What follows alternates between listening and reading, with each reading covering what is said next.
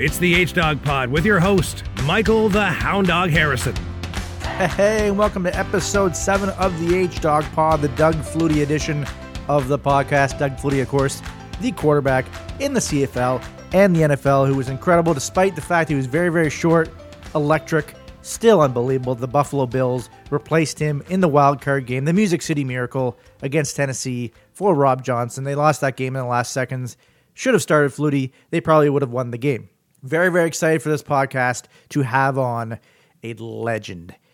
Absolute Butron, TSN's own Rod Smith. He'll be with me in a few minutes. We'll get to him very, very shortly because I love this guy so much. Yes, of course, it's a bit of a ass kiss, perhaps so. But no, honestly, he's the nicest man in the business, and we'll have a ton of fun talking to him. No question about that.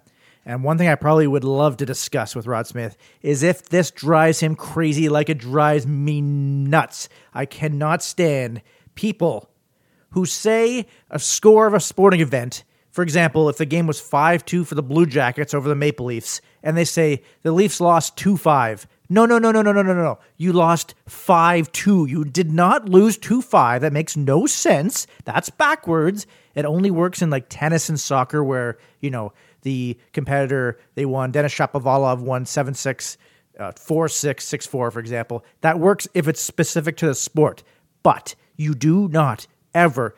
This is a massive PSA. I promise you that is completely wrong, and you don't want to sound like a moron. Really, let's be honest. You don't want to sound like a moron saying, "Oh, the Maple Leafs lost the game 3-5." No, they lost 5-3. Or even it's even more common, I notice, actually, in series. When, say, a team is down 2-0, a lot of times people will say they're down 0-2. You're not down 0-2. That's an oxymoron. You can't be down 0-2. You're down 2-0. So don't do the oxymoron. Don't be a moron. Say it correctly. I'm going to ask Rod Smith if this drives him crazy as well. Maybe there'll be some other pet peeves of his. I'll be so gutted. I will be crushed. My soul will be destroyed if Rod Smith's like, yeah, I call it 2-5. Doesn't really bother me at all. I really, truly hope he doesn't do that. But I will be asking him that in a moment. You know what? Let's get to him. Rod Smith, legend, TSN anchor, CFL on TSN host. Let's go. Okay, and now welcome on a man who's been a mainstay at TSN since the 1980s and is the host of SportsCenter and the CFL on TSN. While he's not the Denver Broncos receiver who won 2 Super Bowls, it is someone even more legendary, TSN's Rod Smith. Welcome to the H-Dog Pod. Oh, that's awesome, Mikey. Thank you. I'm also not the guy who was a running back for the Dallas Cowboys that later went to the Raiders. Now I don't know where he is, but yeah, this is what happens. It's kind of similar for you when you get a more common name, right? Yeah. Rod Smith, actually, that guy, that running back, started off with the Seattle Seahawks. They caught him and he bounced around the league. So you don't have a Mike Harrison in the NFL. Like, remember Marvin Harrison? Is that as close as you got? I'd say so. I've always actually wanted an athlete that had my last name on it. Like Seattle drafted Kristen Michael, a running back, a couple years ago. And I thought, well, that'd be kind of cool if he ends up being a good player. I could actually have my name on the back of the jersey without looking stupid. But unfortunately, never really amounted to much. So, well, you could have got an M. Harrison one, like for Marvin Harrison back when he was starring with Indy. That was a few years ago. Yeah, but then people would think I'm a Colts fan, and obviously I'm a Seattle fan. Oh, you don't want that. Yeah, kind of. Yeah, your team's the Seahawks, right? Yeah, of course, yeah. So that would be kind of awkward if, So. There you go. Yeah. Okay. Well, I was going to say, first question, Rod. I've compiled approximately about 87 questions that I could ask you. Are you cool if I ask you all of them, or? Yeah, let's do it. Like, there might be one-word answers though. Make sure they can all be answered with a yes or a no. So you just keep asking. I'll just yes, no, maybe. Side sometimes, tangent. always, never. Yeah. I had an interview when I was in college with a guy. It was supposed to be about wine. Literally, that's exactly what he did. It was like a half-hour interview. Yes, no. Oh, my God. I must have gotten through like 50 questions in like 10 minutes. Yeah. And I was like, okay, do you have any stories about wine? He's like, no, not really. Oh, boy. Yeah. You better be locked and loaded then. I used to, that was in one journalism class I remember in school. They used to be, it was kind of as a joke, but never ask a question that could be answered with a yes or no. But in my experience, if people want to talk to you, it doesn't matter. They'll talk to you. And if people don't want to talk to you, they'll find another way. They'll find another one single word to use just to answer your question. Yeah. Oh, yeah. Have you ever had, like, what's the worst experience you've had with that? Has there ever been an interview where you're just like, oh my God, man. I mean, of a higher profile, and this would have been in the late 80s as a reporter covering the Maple Leafs. Wendell Clark, who I really admired, and most, that grew up cheering for the Leafs, I mean, really admired him. But he could be a tricky interview if he didn't. He certainly didn't suffer fools, and if he didn't like the line of questioning or just something that he was tired of talking about, he could be awfully abrupt. And it's funny because I remember seeing him years later up at TSN. I guess he was in for something long after his playing days, and had a great chat with him. I remember walking away thinking, why couldn't he be that talkative when I was flipping through my notebook? Because I had about 2 or 3 questions. That's all. He answered them all in the sum total of about 6 seconds, and I had nothing left, and I was still needing to get a soundbite that I could use for my story. So that was tricky.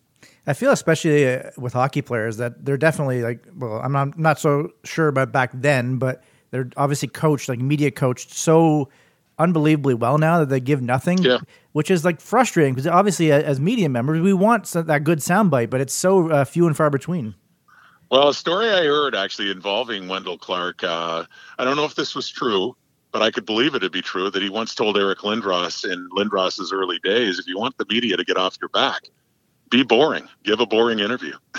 It's actually pretty good advice if you don't want to be hounded, because eventually it's, they don't say anything, so go on to somebody else. But I guess that's the trouble, though, when you're one of the big stars and you're the must get as a player, regardless. I mean, those microphones are still going to end up in front of his face. But not the side that I'm on now, but from the other side, I thought that's actually pretty good advice.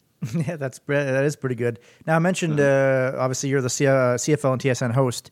The CFL and the NFL have proposed playoff changes. What are your thoughts on those, and do you like them? Well, they giving an NFL team another chance to giving one more team another chance to make the playoffs. They were talking about adding that too, and adding a game to the regular season, right?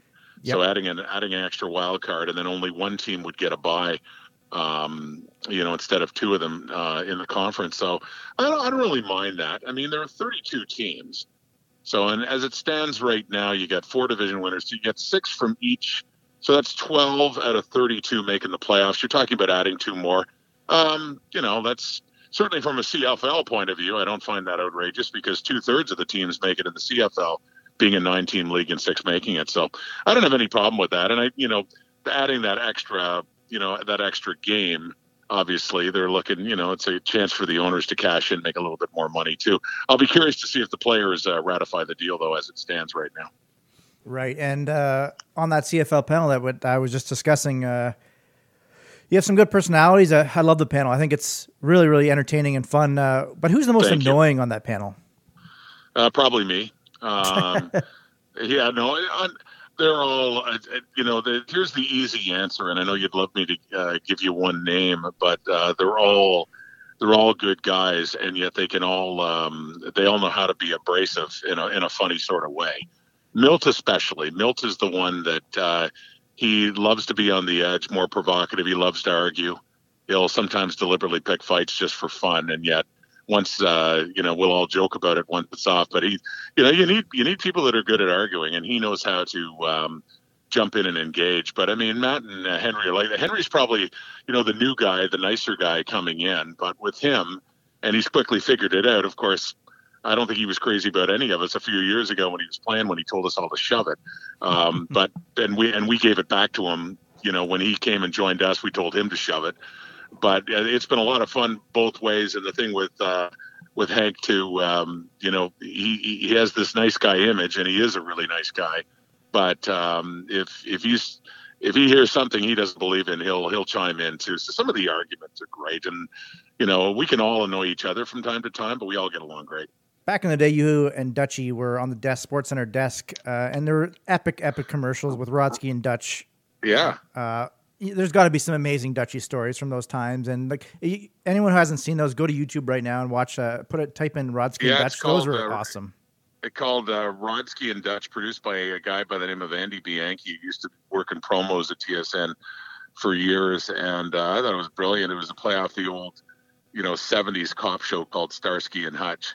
And they used to go around in a 74 Gran Torino, and Andy actually got a 74 Gran Torino for the shoot. You can see it if you YouTube it, it is there.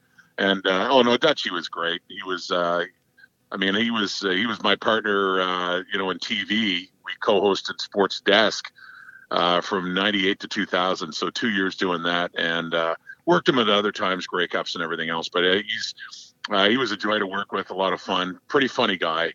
And we had a lot of fun doing that. That took 2 days to shoot. We did other promos as well, but that was it's funny, it's over 20 years ago now. I still have the brown leather jacket. It's in pretty rough shape now, but I could never part with it. But I still have that thing that I used in the Rodsky and Dutch ad. But yeah, we were driving around in a parking lot and racing around in this Gran Torino, and I still remember doing one thing where they wanted us to jump over the hood. And I was a little bit bigger than Dutchie. I wasn't going to do it. I was worried about denting the hood, but he did a really slick slide as we were running down chasing some criminal. And he did that. I was driving and he got out, did a slide right over the hood, and then just kept running. It was pretty good. That sounds like Dutch. He's always game for doing anything. He is. He's up for anything, for sure. If you weren't broadcasting, what would you be doing, do you think, the last several years of your life, if you weren't a broadcaster? Yeah, if I wasn't, I'd still, if I could still be in sports, I would have loved to have done something, even keeping track of archives of sporting events, believe it or not. I used to do that for fun back when I got a VHS machine in the 80s while I was still in school. A lot of these kids who are listening to this program are going to be like, VHS, what's that all about? Yeah, really. That was amazing technology then, because you could actually record something that was on television and play it back later. That concept, back in my early 20s, that was still kind of new. And I remember that was one of my graduation gifts, to get a VHS machine, and I used it so much. I'm going back to like 1986 for World Series, for football games. Remember the Grey Cups, the Super Bowl, and all that. And I used to like to, if I got another machine, I used to like to edit the stuff down.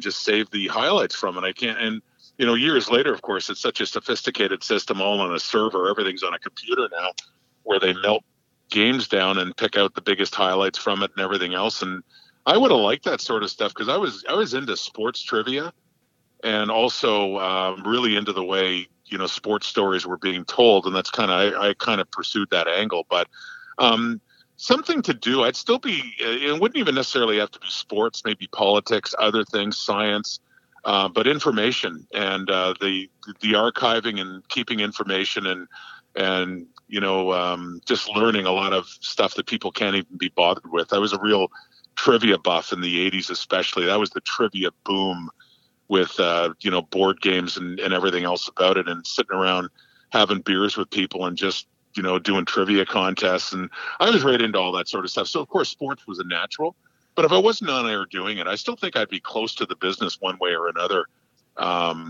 Maybe as a writer, things like that, loving to tell stories, stuff like that, I think.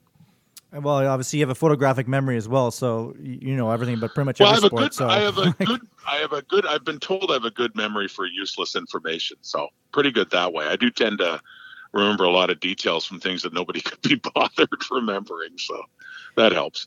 If you could play a sport, now I'm assuming you're going to say football, so if you do, then pick another one. But if you could play a sport professionally, what would it be? Yeah, football would have been the number one choice. Boy, that's a tough call after that. I played some hockey, and I wasn't that good at it. I stopped when I was 14. I was okay. I was a decent skater, but once you get to the higher levels, I couldn't compete that way. But that was the one that that's the sport that I played the most after football. I had to choose between the two. My dad made me when I was in my early teenage years, so I dropped hockey and went full time into football. But I guess I'd have to say hockey. But I think, looking back at it, I think I would have, instead, I had only 1 year as a goalie. I think I'd probably try to take goaltending more seriously than playing out. I would have been curious to do that. I also would have been curious to be a catcher in baseball, but I never played much organized baseball. I wish I'd played more of that. But I'd have to say hockey, because the other sports I did, wouldn't be, you wouldn't be doing them professionally. Like I wrestled in high school.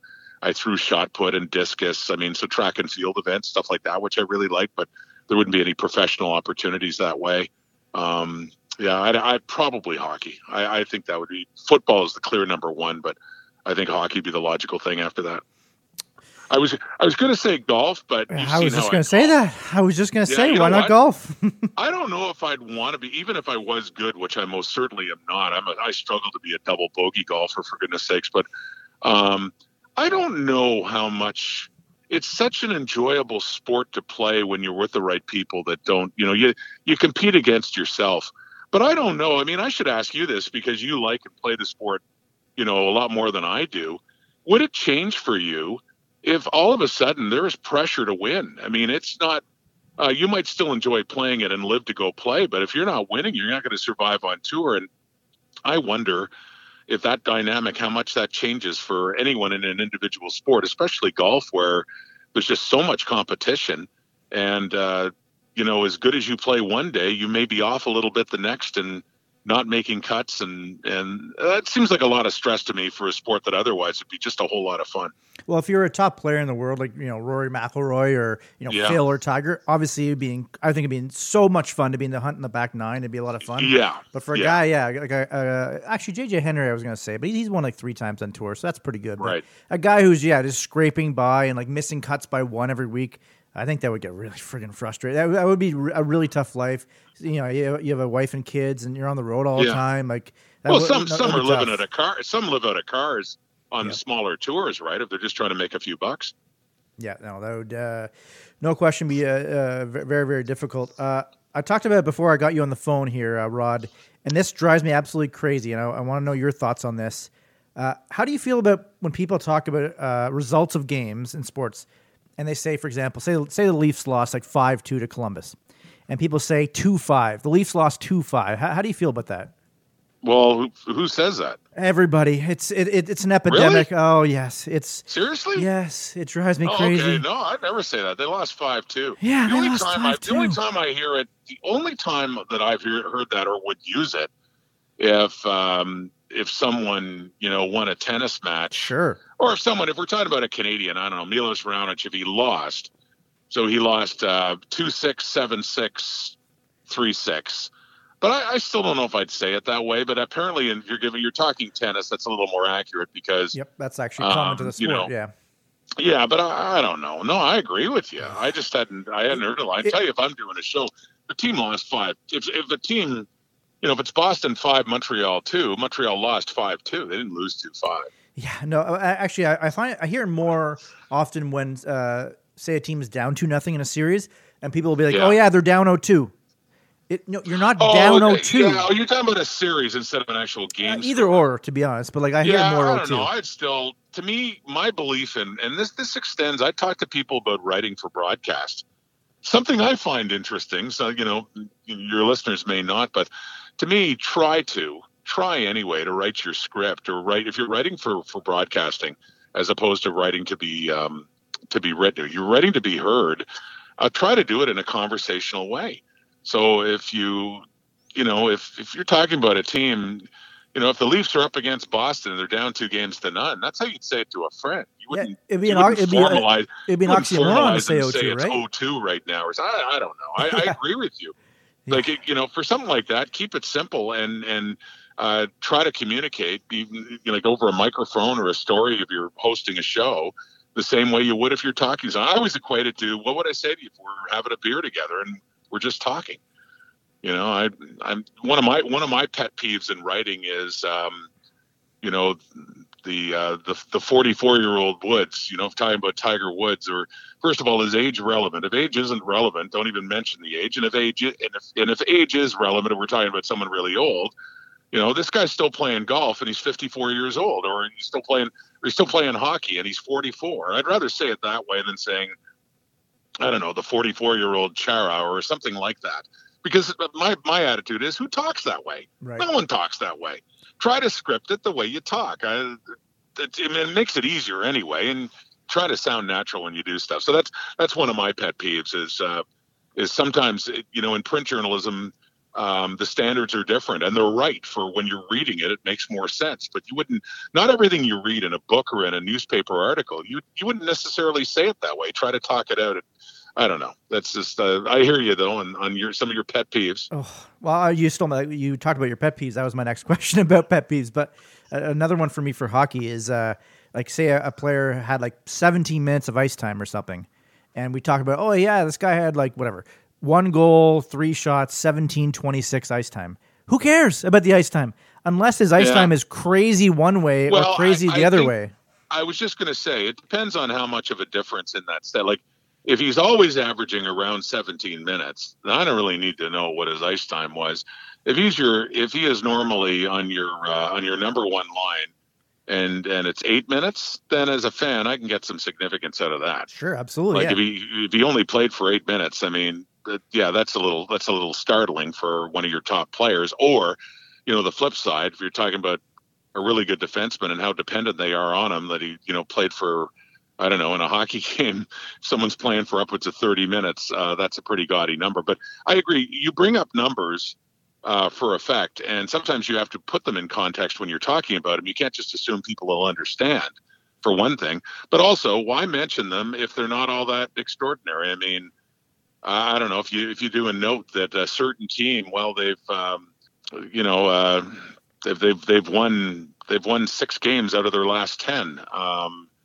I don't know if that sounds okay. It's a little above average, but it's not 9 out of 10 is impressive, and 1 out of 10 in a different sort of way makes an impression too, because it means they're really good or they're going through a real bad streak. But if it's 5 or 6 out of 10, or somebody has won 50% of his faceoffs, what am I supposed to do with that? I don't see the significance of it. So I mean, numbers have to be, for numbers to mean something, they should be put into context. And you know what? I'll say this.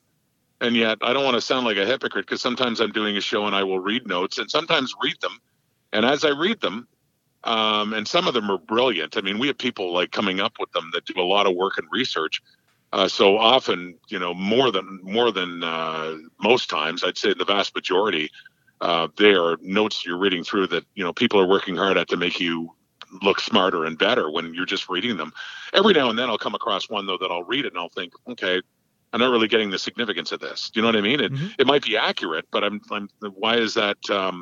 Why does that matter? So, that's, so you do get that. I mean, but you have to, I think you have to consider too, that there are some people that are really well informed and they understand the context of stats that you're giving out and how meaningful they are. So, it depends. It depends how, on how knowledgeable and passionate the viewer or the listener is as well. Yeah, for sure. Second last question before I get you out of here, Rod. If you could change the result of one sporting event that you've ever watched, what would that be? Wow. If I could change the result? Yep. Of something, a sporting event, maybe a team that you loved as a kid or something like that, or whatever the case may be. What would it be? I'll make it personal, because they're the ones that always resonate more.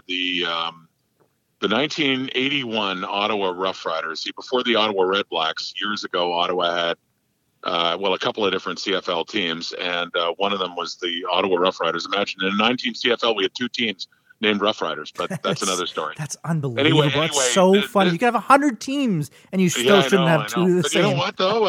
You know how proud they are in Saskatchewan of their Rough Riders, rightfully so. In Ottawa, there was a time when there was a lot of civic pride about the old Rough Riders before their franchise went down the tubes and eventually folded. But they had been very strong in the 70s, and in 81 they did not have a very good team, but they still managed to upset their way into the Grey Cup against one of the greatest teams in history. The Edmonton Eskimos won like 5 championships in a row, and they were so dominant. And Ottawa, just to the shock of everyone, they're massive underdogs. They led 20-1 at the half. And late in the game, there was blatant interference on the part of Edmonton on an Ottawa receiver, Tony Gabriel. And instead of calling the interference, they called double interference on both sides. It negated the play.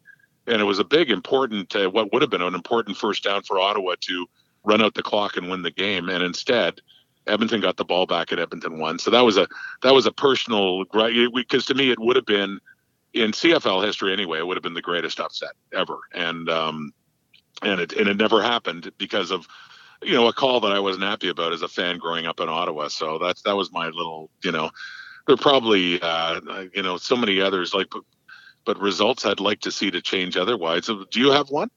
Yeah, actually, I was going to say, I was trying to rank these the other day. Of course, you'd think in my mind, Seattle losing on the 1 yard line to New England. Oh, yeah. Would be number Lynch. one, Yeah. but they should have passed, by the way. I'd said that on a previous podcast. They absolutely should have passed. They should have just done a different type of pass because everyone in the world thought they were going to run. That's why you pass, right? But no, actually, my number one would be John Daly losing to Tiger Woods at the 2005 in a playoff in the 2005 WGC at Harding Park, and it was a rock concert. It was crazy, madness. Tiger and Daly in a playoff, incredible. Yeah. And JD missed like a 2-foot putt to extend the playoff because he basically he went up quickly to it thinking he made it and he missed. Oh, Tiger, even when he won, Tiger sort of put his hand in his forehead like, oh no, I don't want to win that way. Yeah. Well, there you go. Yeah, and I know how you like John Daly too. So I mean, a lot of these they're more personal things. I remember that's interesting. I'd forgotten about that. I wondered what might have been, and I was in Los Angeles as a reporter in '93. The conference final between Gretzky and the Kings and the Toronto Maple Leafs, and everyone talks about Kerry Fraser missing the high sticking by Gretzky. Who should have been in the box and instead scores the OT winner, and then he scores a hat trick in Game 7. And I thought, how neat as a reporter it would have been to see. And I'm not even saying this as a Leaf fan. Like I grew up as a Leaf fan, but by then I was certainly a lot more objective. But to me, and I was never a Montreal fan, and yet the Habs were in the Stanley Cup. The last time the Habs won the Stanley Cup was '93. They beat LA. But they would have played Toronto. And for me, as a kid growing up, Original Six, everything else, it would have been so neat to see Toronto versus Montreal in a Stanley Cup final. So it wasn't so much a Leaf regret. It was a regret as a reporter that I didn't get to not only see that happen, but work it. I would have worked that series, and that would have been the coolest thing to be able to work that. And then a lot of Leaf fans just ask them. I mean, they felt robbed. Kerry Fraser even admitted later he made a mistake. And the Leafs were poised to win that game, and they would have won the series in 6, and they would have gone on to play Montreal. So that's another one, definitely. I think that's my first sports memory as a kid. Watching that Game 7. Not Game 6. I remember watching Game 7. Dave Ellett, I think, got the Leafs within a goal, and then of course they didn't score the next one. Gretzky calls it his greatest NHL game. Not his greatest game ever, but he calls that his greatest NHL game, and he had a hat trick where he banked one, I think, off Dave Ellett's skates, and in past Felix Potvin. But yeah, that was a lot of Leaf fans were heartbroken there. And a few other times, Toronto could have played Montreal. 2002 when Carolina beat Toronto, could have been Montreal. Sorry. When Carolina beat Montreal, in the second round. Yeah, that's right. And it could have been Toronto, they could have met in a conference final. That's right. Yeah, it's too bad. Last thing, Rod, the previous podcast I used to do with Scully and Two Mom, the Going for Broke podcast, you discussed, or you were wondering how I said my hashtag bang. And whenever you said it last time, I literally lost my mind laughing. Now that I'm setting up the joke this time, I'm sure I won't do it. But how do you say bang? I never heard you say it. So it is bang, right? It's more like no. I mean, I know that's not a no. I know how I read it because you used to have a bunch of hashtag and a bunch of M's. I used to think it was like bang, bang. I thought that'd be a cooler way to say it instead of bang. But that's just I've thrown some shade. Maybe I should. Maybe I should change that. No, just don't change the way you tweet it. Just you got at least 4 or 5 or 6 M's in there before you go bang. So I think I've gone. I've pared it down to 3 M's usually now. Have you? Yeah. Maybe I'll change that. Right? Say it for me. Bang. Bang. Bang. Bang. Oh, okay. What's the origin of that, by the way? I don't know. I think it might have started with Dutchie because I know Dutchie used to say like he go bang. With like a guy hitting a home run. I know Brian Mudryk would say bang. I don't even know the start of it. I don't even know how that really became a thing. But for some reason, became a Mikey trademark. There you go. And then it's all over the world now.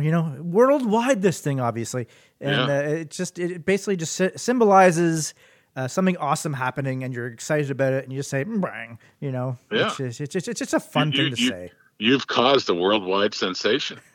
Hey, by the way, a lot of problems. Yeah, by the way, I was talking to you about Vasek Pospisil drinking maple syrup, playing tennis. And I love the way Jay and Dan worked you into that. And, you know, I think you and I are similar that way, that like I would just drink maple syrup out of a bottle too. Definitely. Sports syrup. That was a lot of fun to do. Yeah. I was unbelievably sticky even for the next day. I showered like twice and I still was really sticky, but that was a lot of fun. Good. We have a lot of fun on the Jay and Dan show, you know. Yeah. It's I love it. So well, it's the great Canadian beverage. Yeah, sure is. Thanks so much, Rod. I appreciate you coming on the podcast, and it's been a lot of fun. And basically, you're a recurring guest, so you're required by law to be on this podcast every single week for the next 2 years. Okay, let's do it. Yeah. Bang. What an absolute legend. Love that man. I could have honestly, I teased, I joked at the start of the thing that I had, 87 questions I could ask him. I literally probably have another, I'm not even kidding, like 20 questions I would love to have asked him. But, you know, he's a busy man. He's Rod Smith. You know, I don't want to, take up too much time of his. And it was a lot of fun talking to him. And I'm so thankful. I'm so thankful that Rod Smith agreed with me. If he had not agreed with me about the 2-5, 5-2 fiasco with clowns saying the score to being 2-5, I would absolutely, I might have closed up shop. I might have stopped this podcast completely. I would have been completely rattled if that were the case. If he would have been like, no, it's no big deal. Whatever, 2-5, who cares? I wouldn't have been able to live with myself, basically.